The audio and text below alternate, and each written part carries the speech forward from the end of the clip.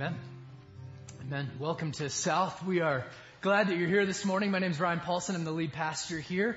And we are starting a new series today where we're going to be in John 11 for the next 5 weeks, looking at a story that is often known as the story of Lazarus being raised from the dead. And it is partially about that. But I want to sort of take a framing for us of it over the next few weeks that may cause us to look at it a little bit differently. Speaking of looking at it a little bit differently, if you are a type A person today, I'm sorry. Not that you're type A, I'm just going to drive you crazy today, okay? And I want to get that out there. You can take your outline that you have in your bulletin, and you can cross out the last 2 points on it. We're not going to get to them. And you can reverse the first 2 points.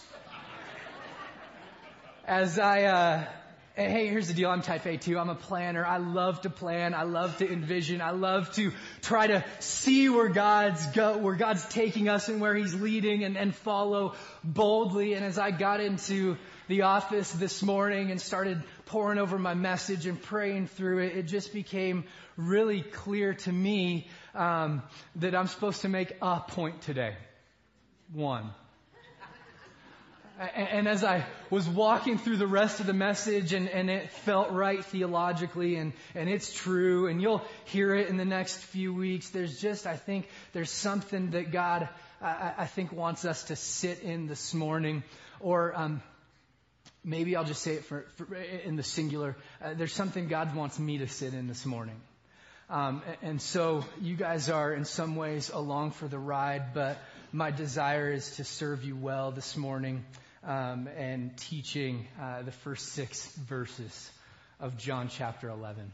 I was in college and I think I was probably a sophomore at this point in time, and I got involved with a church right before I left for college, and my family's been going there ever since. And I would help out and serve on youth group trips. So they would have a retreat, and me along with a few of my friends would go, and we would serve. And so we went up to the mountains for this weekend, and we served on a retreat. And I don't know if you've ever been on a high school retreat, but there's a lot of things that you do on those retreats. One of them is not sleeping a whole lot. So you can pray for our high school, junior high ministry is up in the mountains this weekend, and from what I hear, they've had a great time, but that's sort of parenthetical to where I'm going. So I was serving at this retreat. I hadn't gotten a lot of sleep, and so we were at the end of the retreat and ready to drive home back to Fort Collins from the mountains. And so there's 4 of us in this car, and we sort of had this conversation, who feels good enough to drive home? And I, in a Peter-esque, I will never leave you, Lord moment, said, I do. I do. And so the 4 of us hopped in this car, me behind the wheel. We cruised down the mountain. We were doing great. This is pre-5-hour energy drinks. I just want to make that known. But post-coffee, so I have no excuse. But we made it through the city of Denver, and we were on I-25 heading north. And I had the cruise control set at 75 miles an hour. And everybody else in the car was asleep. I don't know if you've had that moment. Dads, I'm sure you have, where everybody else in your car is asleep and you look in the rearview mirror and go, that looks so nice. So nice. And so I started playing this game that you might play with yourself every once in a while where it started with the just alternating eye blinks, where I'm like left eye closed, but the right eye is open. As if that will help. And then it turns into just long blinks. Oh, anyway, and then somewhere along the way, I don't know where it happened on I-25. It was past Windsor, but not to Fort Collins yet. Dozed off. Praise the Lord that the car had pretty good alignment. And that's a pretty straight stretch of the freeway. But I was cruise control, asleep at the wheel, until bang! And we hit one of those green, flimsy reflectors along the side of the freeway that, praise be to God, it wasn't a concrete pylon, went But I mean, in a second, I went from I need hours and hours of sleep to I'm ready to go. Right? I mean, just that adrenaline rush of, sweet Lord, what just happened to us? And so we swerved a little bit and pulled over, and I apologize to everybody else in the car who were also very, very, very awake after that.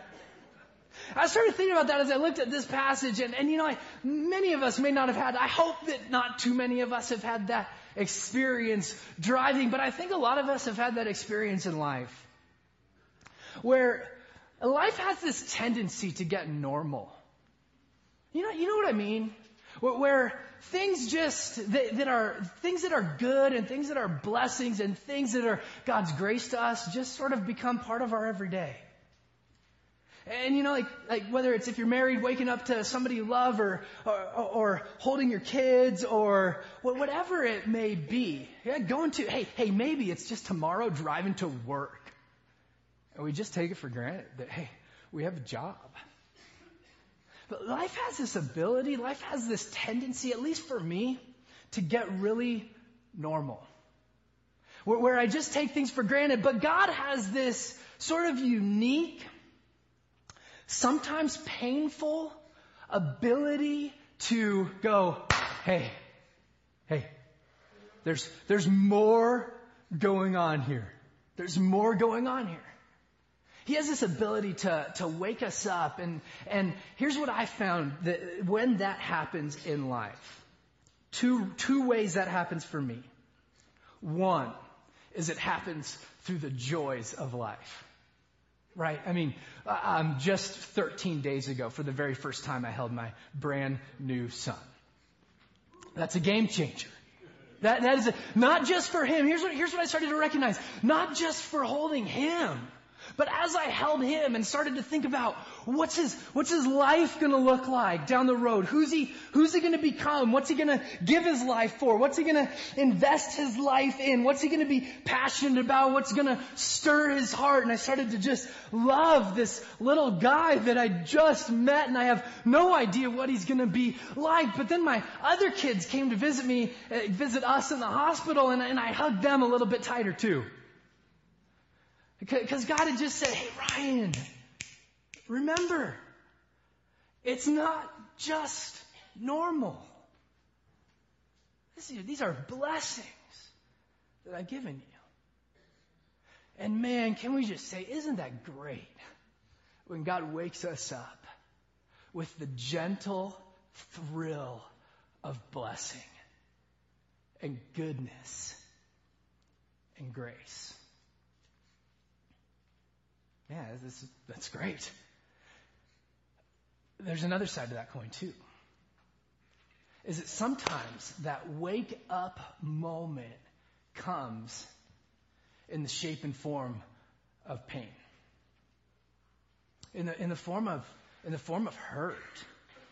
In the form of things that we would rather not walk through in life. Either way, God uses it to wake us up, but sometimes that wake up is a wake up to a glorious existence and a can't believe the blessing that you've given me, God, and you are so great and so magnificent and so glorious in this. And sometimes it's the wake up to remember what you have given me is good, even if you take it away. And either way, He serves us by walking alongside of us to wake us up. And here's what I've realized for me, is I think in that wake up moment, in that moment where our eyes are open to what God is doing and the way that He's working and the way that He's moving amongst us, in that wake up moment, I've seen for me that I have three choices. And I think that all of us do. And I'm speaking specifically of, and this is where we're going to go in John 11, that sort of painful wake up moment. We have three choices. One, we can, and we do a great job of this as Christians, especially in church, we can fake it and say everything's okay. Right? I mean, because it's just easier, isn't it? I mean, you're walking through the welcome area. Hey, how are things going? Awesome. Or maybe more so, fine. Fine.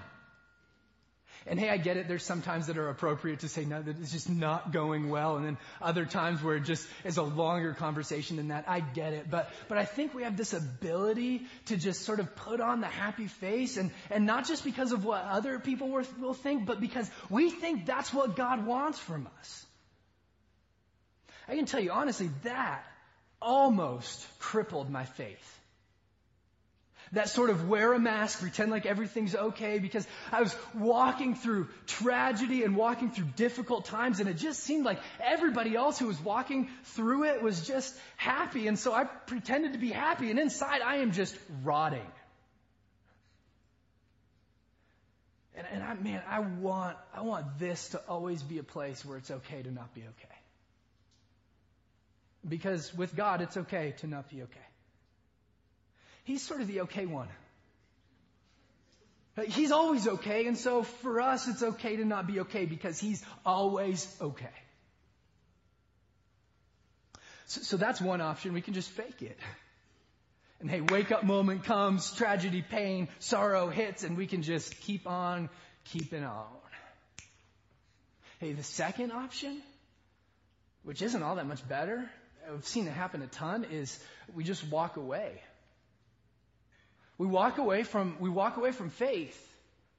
We walk away from God because our view of God is, hey, God, if you're good and if you're powerful, then why? And so, God, you must not be good or you must not be powerful, which means that you're not God. And so I'm walking away. I can't tell you how many conversations I've had on college campuses over the last, 5-6 years where this was the storyline. Where we'd walk on and we'd interact with people about faith and about Jesus and about church and about that kind of thing. And the conversation would inevitably go something like this. I used to go to church, but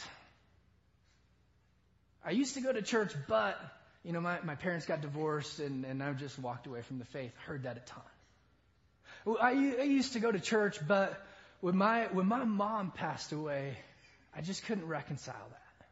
I can remember talking to one girl who lost her mom, and she had been sort of a part of our group, and she just was weeping, saying, I don't have a category for a God who's powerful and good and loving and would let that happen. I used to go to church, but I can remember talking to another girl, but my uncle abused me, and I just can't view a God that would allow that to happen. And so we're left with these questions, these moments when life wakes us up. Do we just pretend like it's all okay? Or do we walk away? Even right now, Kelly and some of the ladies at her work, as she's an English teacher, they started a Bible study with some other teachers on a Friday morning. And there's one of these teachers who's been sort of a cornerstone of this group. And the Sandy Hook Elementary shooting happened. And she came to the group and said, I don't know if I'm a Christian anymore. Because I just don't know how a good God could let that happen.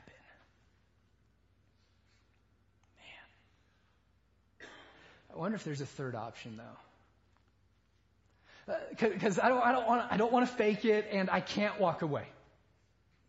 I don't want to fake it, and I can't walk away. I mean, it's sort of like Peter at the end of John 6, where Jesus says, hey, if you want to follow me, eat my flesh and drink my blood, and other people leave. And Jesus comes to Peter and says, Peter, are you going to leave too? And Peter goes, where else can I go? You have the words of eternal life. And so when tragedy hits, where do we go? And so here's the thing that I think John 11 points out to us, and where I want to drill down for us this morning, is that faith is not believing that Jesus will. Faith is believing that Jesus is. And there's a huge difference. And faith has to have room for the equation to not work out. See, here's the equation. God, if I do all the right things, right? Like I'm a good boy or girl. I go to church. I take notes. I do that, which this is going to be a hard message to take notes on. So good luck. I go to church, I do the things you want me to do, and I have faith. Here's what we do. We make faith as part of the equation. So if I have faith, then you do what I'm hoping for. You heal. You restore. You work. But what happens when the equation doesn't work? What happens when we do have genuine faith and Jesus doesn't show up the way that we hope he will or that we want him to?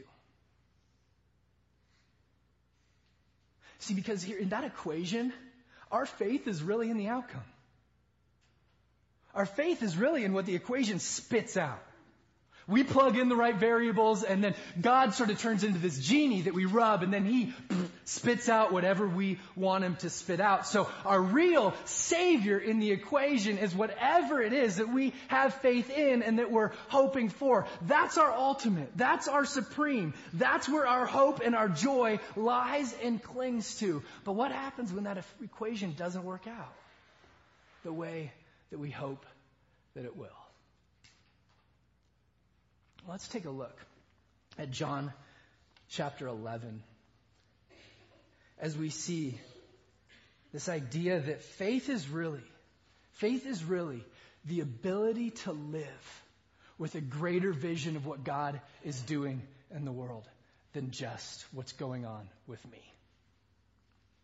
See, faith is the ability to say, all right, I have my feet firmly planted in the story that I'm living, in the road that God has called me to walk, in the journey that he has me on, and to have my feet firmly planted in the fact that long before I was born, God was. And long before I was born, God was working. And long after I'm gone, he will still be at work. That for a short, I used to say 80 years. I'm not convinced I get that long anymore. We get to be a part of his story so that for a short time, our lives get to intersect with this grander story of God. But what does it look like to live a life that's convinced that even in the pain and even in the wake-up moments of life, to be convinced that he is present and that he is good and that he is for me? What does it look like to live a life that steps out of just me and into a greater vision of all that God is doing in the world? On a vacation, I don't know when, we went to Four Corners. You live in Colorado, you may have been there. Where you can have a foot in Arizona and New Mexico and Colorado and Utah all at the same time. Anybody taking pictures there? Just me? Okay. All right, great. So, we have family pictures of us all like, oh my gosh, we're in 4 states at the same time. And, like lying down and I'm sleeping in 4 states at the same time. And isn't that great? And isn't that awesome? And I was sort of envisioning that for this message, that faith would be saying, all right, I'm willing to ground my life in the story of what's happening to me right now, today, but I'm unwilling to lose focus and lose the vision of what God is doing in the grand meta-narrative of history, where he's working for his glory and for his name and for his fame. And it's easy for me to just get caught up in my story and lose vision of what God's doing in the grand meta-narrative of history for the glory of his name.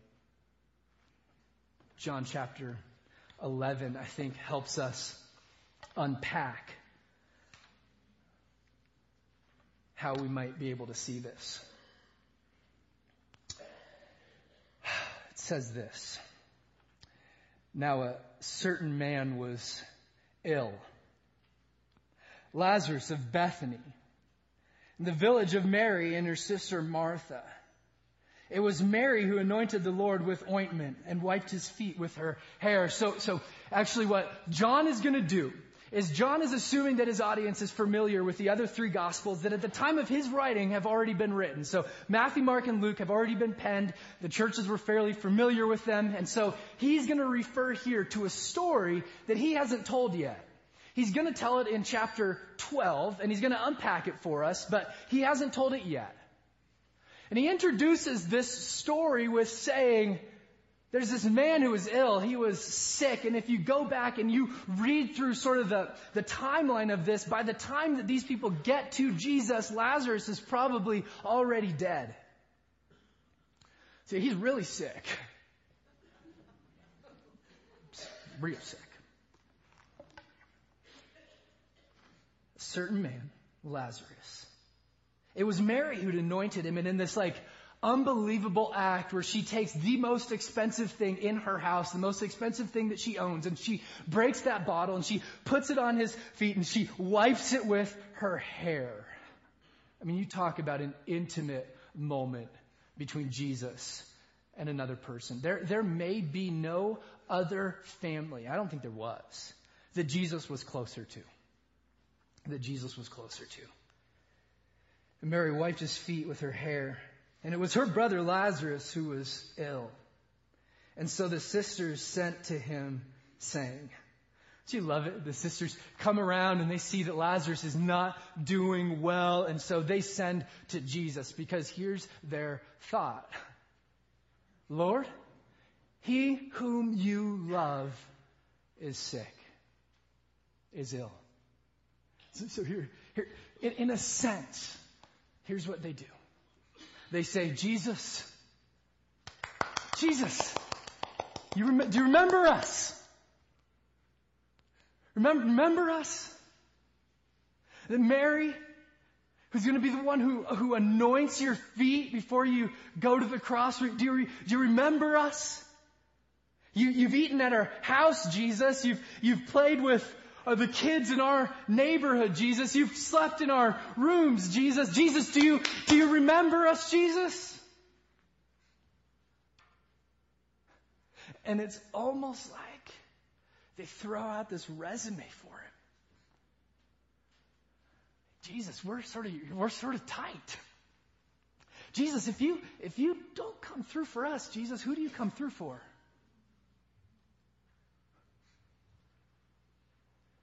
Man, I told you I'm a planner. I planned to teach on John chapter 11 a long time ago. And I've shared with you pretty openly over the last little while, my mom's health has just deteriorated. And I love my mom, really close to her. And this last Tuesday, she had what they call a TIA mini stroke that she has had before, but she's bounced back from. This time, she didn't bounce back too well. And she can't walk anymore. And she's having trouble speaking. And I just want to say to Jesus, hey, Jesus, remember I'm a pastor. Remember my dad's a pastor. Remember my brother's a worship leader. My brother-in-law's a youth pastor. Hey, Jesus, here's my resume. Will you come through for me? Will you come through for me? And I hear him whispering back, absolutely. It just may not be in the way that you hope I will, Ryan. Hey, and I'm going to fight for that, and I'm going to by faith hold on to that. But man, this week I've been reminded that my faith is not that Jesus will do anything. It's that Jesus is. It's that he is. And that whatever he does, he's good. Even if it really stings. And even if it really hurts. And what I felt like God wanted to say to me this morning, and thank you for being along for the ride, was something that's in this passage actually multiple times. Because what they don't do is they don't do what I said. They don't send their resume. I mean, they remind him of who they are, and they remind him of the fact that they're close to him. But listen closely to what they say. So the sisters sent to him saying, Lord, he whom you what? Love. Can I just say, I love that they don't write to him and say, hey, Jesus, We love you. So will you come? We love you. So Jesus, come. Rescue, save, heal. They put it completely on Jesus. And they say, the one whom you love is ill. But when Jesus heard this, it says in verse 4, he said, this illness does not lead to death. Well, it will, and it already had, but we'll get there. It's for the glory of God, so that the Son of Man may be glorified through it. It says, now Jesus loved. So here's this again. It's not, and Martha and Lazarus and Mary loved Jesus. It says, and Jesus loved Martha and her sister and Lazarus. And so I want to go back to my original question. How do we live life with our feet firmly planted in two worlds? In the world that says, yes, this world is very real and very good and very hard, but also where we don't lose sight of the fact that this existence, my existence, is not the total existence of God, that He has been at work, that He will be at work, and that He's working even when I don't see Him. How do we keep our feet firmly planted when wake-up calls come and when sickness happens and when hurt happens? How do our feet stay planted in two different worlds? And here's what I think John chapter 11 teaches us. Maybe above all else, it makes no bones about the fact that they are calling out to Jesus. Why? Because He loves them.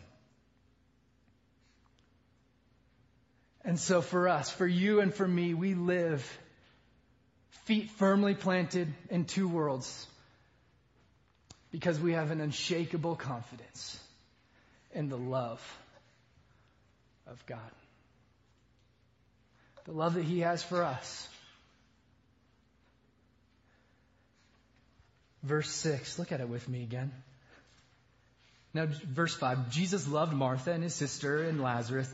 So, and I went back and I looked at that word because it says, so when He heard that Lazarus was ill, He stayed 2 days longer in that place. I went back and looked at that word so because I thought it can't mean what it looks like it means in this translation. It can't mean, because what it looks like it means is He loved them, and so intentionally He made them wait. Intentionally He made them sort of sweat it out. And I went back and I looked at the original, and it's probably even stronger than that word. It could be translated therefore. It's the same preposition. So it could read, He loved them, therefore when He heard that Lazarus was sick, He waited. You ever felt like God was just sort of late to the party? I mean, you ever felt like that where this thought runs through your mind, God, if You had known about this earlier and shown up earlier, then fill in the blank wouldn't have happened. Then the relationship wouldn't have fallen apart. And God, this marriage, if You would have showed up a little bit earlier, God, this marriage could have been saved. Or, hey, God, if You would have just shown up a little bit earlier and showed me where I should have gone to school, then I wouldn't have gone down this road. Or, God, if You would have shown up just a little bit earlier, maybe that sickness doesn't end in death.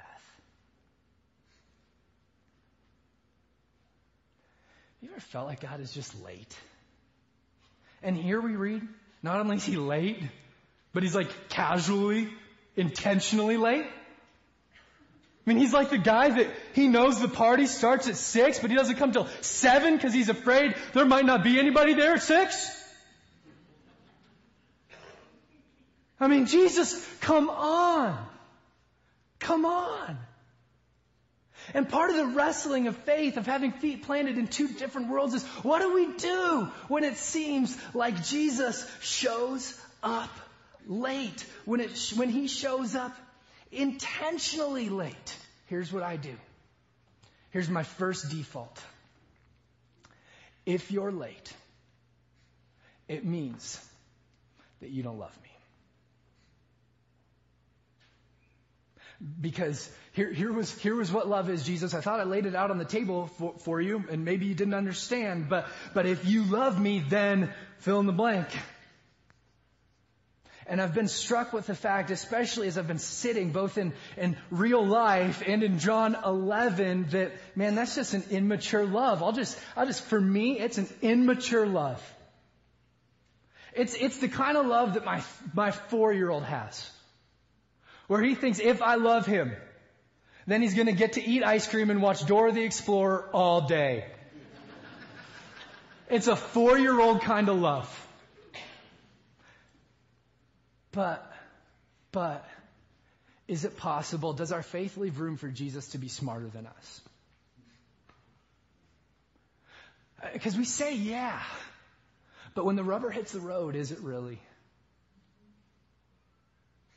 Is it possible that Jesus knows more than we know, and so that in actually being late, he serves us, and he stirs us, and he shapes us, and he makes us, and he pries our hands off of some of the things that we dearly love, maybe love more than we love him, so that they might be empty and that they can eventually be filled with him? Is it possible that in his love he knows more than we know, and in his love he's willing to fight for my joy, even when it means that I walk through some hurt and some trial and some sorrow and some pain?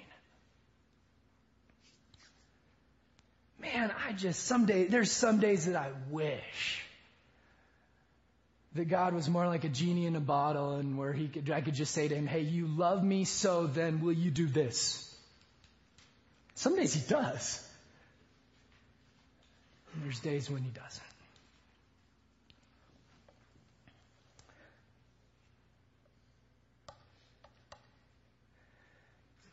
And so, our reframing of faith and of the discussion is that we remain convinced, feet firmly planted, that wherever I go, whatever I walk through, whatever happens, I'm convinced that God loves me. Hey, that means I'm falling and I'm sinking my anchor not on the fact that I love him. And when trial hits, that's not my deepest longing of my soul. The deepest longing of my soul and the trial and the pain of life is not that I love him, although I do, and I hope to my dying day I do, and I hope that I will, but that's not my hope. My ultimate hope is you love me, and you're for me. And I can rejoice in that and take solace in that, even when life stings and even when life hurts. I love the way that John says this a little bit later. And he says, and this is love. Not that we loved God, but that he loved us and sent his son as a propitiation, a wrath-absorbing sacrifice for our sin. And I love how he goes on in this passage, and he says this, so because God is so great and he's so good and he's done so much for us, so we have come to know and believe the love that God has for us. Even in the dark days of life, even when the night seems like it will not end, this is our cling. I love the way that the NIV puts it, and it says, and so we know and rely on. Like this is what we've hitched our wagon to. It's not that God's going to be doing everything the way that we want him to all of the time. That's not my hope. My hope is that my claim and my rest is that no matter what he brings, I know he loves me. I know he loves me. The Message says it this way: we know it so well that God loves us, that we've embraced it heart and soul. This love that comes from God.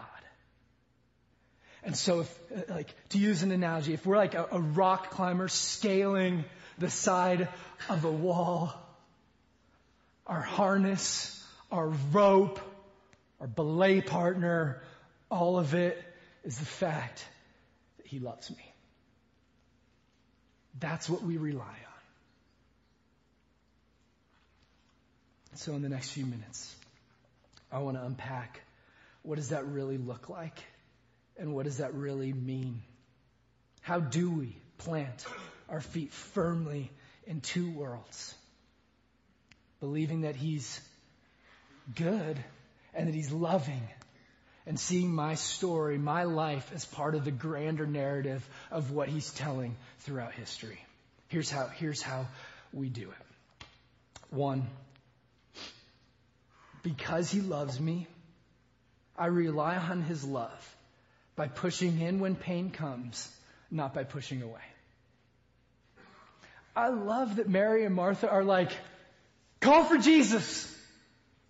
Call for him. He loves us. Let's call for him. Let's push in. And I don't know about you, but when that time comes in life, and when hurt and when sorrow and when pain comes, it's easier for me to go and to talk to a whole lot of other people than it is to talk to Jesus.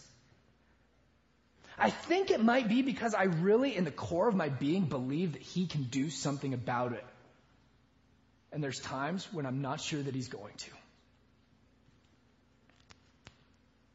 And so relying on the love that he has for us means that we run to him, not away from him. 2, I would say, we rely on him by being convinced that anything that comes into my life passes through the lens of the cross. Everything. So whatever we walk through in life, and hey, here's the deal. I'm not the only one in this room who's walking through it. And if you aren't, you will.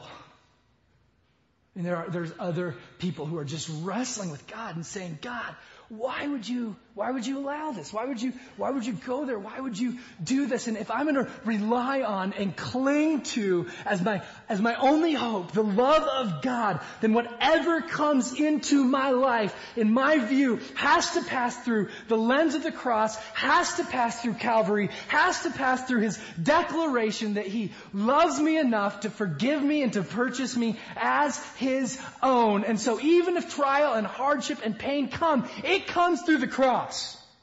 It doesn't go around the cross. It doesn't go in back of the cross. It doesn't come before the cross. It goes right through the cross. And so I'm reminded that whatever he brings through this lens that he's already given way more. He's already given way more than he could ever take away.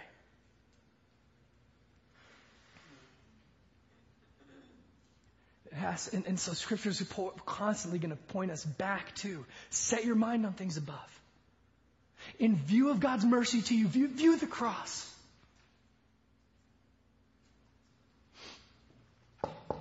Everything that comes through that lens.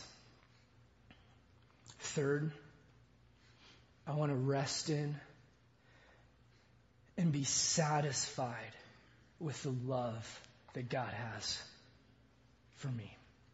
Look at the way that Psalm 90 verse 14 says it, where the psalmist writes, "Oh, satisfy us in the morning with your steadfast love," with a love that just hooks into us and doesn't let go. God, satisfy us with that kind of love. And what does it look like to really believe that Jesus is enough? And see, being awakened to faith means that we are satisfied with all that God is for us in Jesus, and we're willing to build our life on that conviction and that conviction alone. That's the rock that's unshakable. We want to build our life on circumstances. Hey friends, I don't know if you've noticed, but they're going to change. It's one of the only constants in your life. So do we really want to build on that, or do we want to build on something deeper? Do we want to find our joy and our satisfaction in life in something deeper? See, the fight of faith isn't the fight to hold on to a cognitive belief. It's the fight to believe that Jesus is enough. That's the fight of faith. And whatever life brings, He's enough. If it brings joy, He's still enough. I can't put my hope in the things that He brings. I have to put my hope in Him. If He brings pain, it's a great reminder. He's enough. He's enough. This is the testimony of Scripture. And even though I cut out 90% of my message, there's a bunch of things I'd love to say that I don't know that we have time for.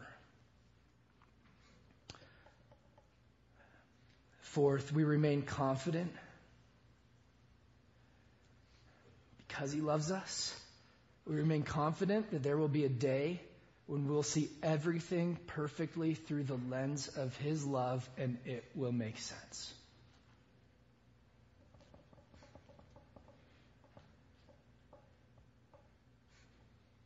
That's a tough one. We sang it earlier. I love song because it allows truths to drive deeper into us. My hope is that it doesn't trivialize saying and singing something like, you work all things to the good of those who love you. Because, sometimes that means the surgeon takes out the scalpel and removes some things.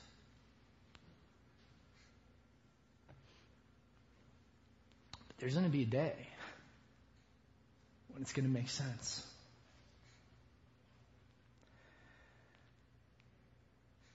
Fifth, I'd say we are sure. We rely on the love of God by being sure that no matter how long and dark the night gets, He will not let us go. It's a clinging to His love. Oops. Go back. I didn't put it in there. I'm just going to read it. Romans chapter 8 says this. Romans chapter 8, verse 35 through 39 says, "Who shall separate us from the love of Christ? Shall tribulation or distress or persecution or famine or nakedness or danger or sword?" And he goes, no, in all things. In all of these things, whether it's joy or sorrow or trial or pain, and in all of it, we are more than conquerors through Him who loved us. For I'm sure that neither death, nor life, nor angels, nor rulers, nor things present or things to come, nor powers, not height nor depth, and anything else in all of creation will be able to separate us from the love of God. It is where our anchor sits, friends. Not that we loved Him, but that He loves us. And that He always will. And that He always will. And so we live. This is the first point in your outline that'll be our last point for today. We live in this sort of in-between, this convergence of two different worlds. The story that I'm living and the grand narrative that God is telling through history. We live that. We navigate those crossroads by valuing the love of Jesus over the blessing of Jesus. And His love is one of His blessings to us, but oftentimes we view the material things, the way that He brings people and things into our life. And it's easy to worship those things and lose sight of the God who's giving them. And no matter what He takes away, He promises He will not take Himself away. And newsflash, the best thing He can give us is Himself. Nothing else. Nothing else. And so our feet are firmly planted with the mindset that Jesus' relationship with you, knowing you, is better than it all. Than it all. It's better than it all. And we need reminders, don't we? I need reminders. I have spiritual amnesia. And I forget, and it's easy for me to say, God, do you love me?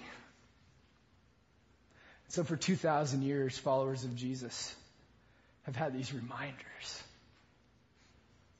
Reminders of the last meal that Jesus shared with them.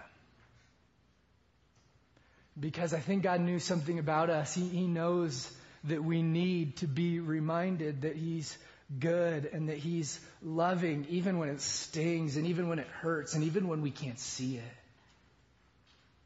And so for 2,000 years, followers of Jesus have been celebrating communion. And we're going to celebrate it this morning.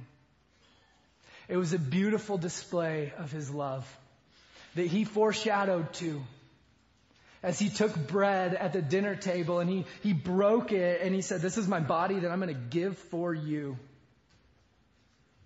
And He took the cup and He poured it and He said, "This cup is the new covenant of my blood, in my blood. My grace will be enough. It's sufficient for you." And if you're a follower of Jesus this morning, the table is open to you. As you come, remember, He loves you. He loves you.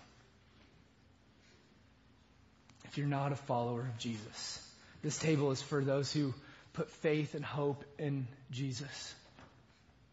And I would invite you to do that this morning.